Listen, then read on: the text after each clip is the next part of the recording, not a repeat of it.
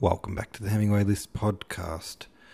Book 15, Chapter 10, still coming at you from Barwon Heads. Google Barwon Heads, click on images and see what a beautiful piece of the world I'm currently podcasting from.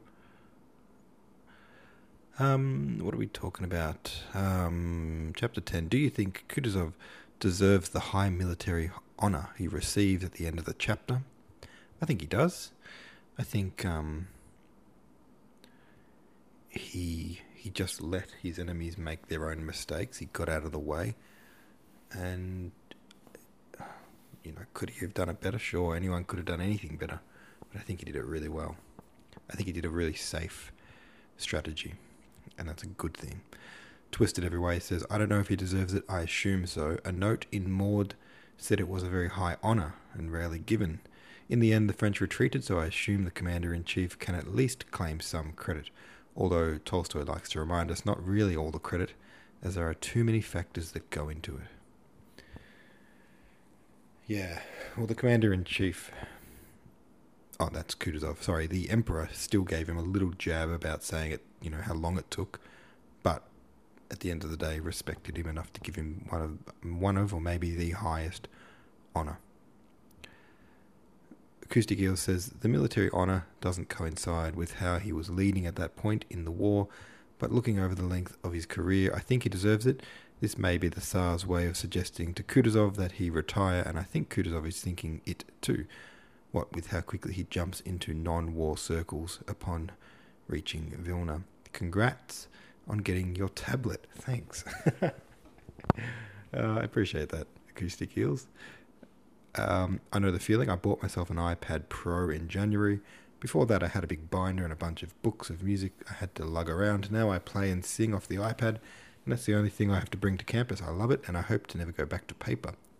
I've also been reading an ebook of War and Peace while listening to the podcast over breakfast. No more holding the book open with one hand while I eat with the other.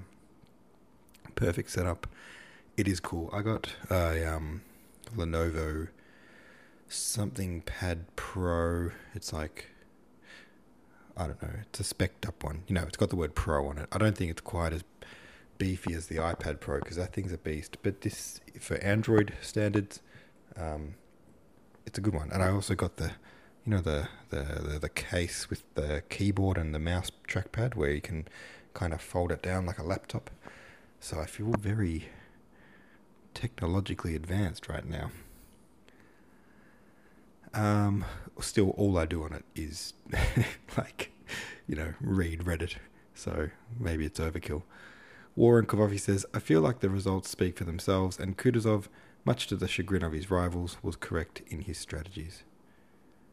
And FDLP1 says, throughout the novel, it's been stressed that the awards were being handed out almost like participation ribbons. Kutuzov's rank and years of service alone probably earned him the order in the eyes of his peers. That being said, in my own eyes, he absolutely deserves the award as the sole consistent voice of patience and wish to minimise the loss of life. So for me, it's a case of right results, the order, but most likely awarded for the wrong reason. Yeah, I can see your point too. They just wanted, the most trophies, as in the most captures, the most slain enemies, really hand it to them. Kutuzov just saw all that as unnecessary risk, and his highest priority was to save the lives of his men and his countrymen. So I think that's patient. I think that's smart, and maybe it's not quite as exciting as it could be, but it's the right moves. I like, just go back to Twisted Every Way's comment saying Tolstoy likes to remind us not really all the credit is due, as there are too many factors that go into it. But I think what Kutuzov did well is let those factors play out and kind of just sort of rise above all that chaos, all those factors, and being kind of aware that he, what's going to happen, or the few different outcomes, whatever's going to happen is going to happen. He doesn't have that much control other than going out and making a big mistake. And he kind of just keeps an eye on all those factors that are out of control, and and shepherds them into the outcome he wants without really being too hands-on. Like he just willed his way to success, slowly but surely. And I think that's a skill, that's an art, you could say. Chapter 11 of the book goes like this. Next day the field marshal gave a dinner and ball, which the emperor honoured by his presence. Kutuzov had received the order of St. George of the first class, and the emperor showed him the highest honours, but everyone knew of the imperial dissatisfaction with him. The proprieties were observed, and the emperor was the first to set that example, but everybody understood that the old man was blameworthy and good for nothing. When Kutuzov, conforming to a custom of Catherine's day, ordered the standards that had been captured to be lowered at the emperor's feet on his entering of the ballroom, the emperor made a wry face and muttered something in which some people caught the words, "the old comedian." The emperor's displeasure with Kutuzov was specially increased at Vilna by the fact that Kutuzov evidently could not or would not understand the importance of the coming campaign. When on the following morning the emperor said to the officers assembled about him, "You have not only saved Russia, you have saved Europe," they all understood that the war was not ended.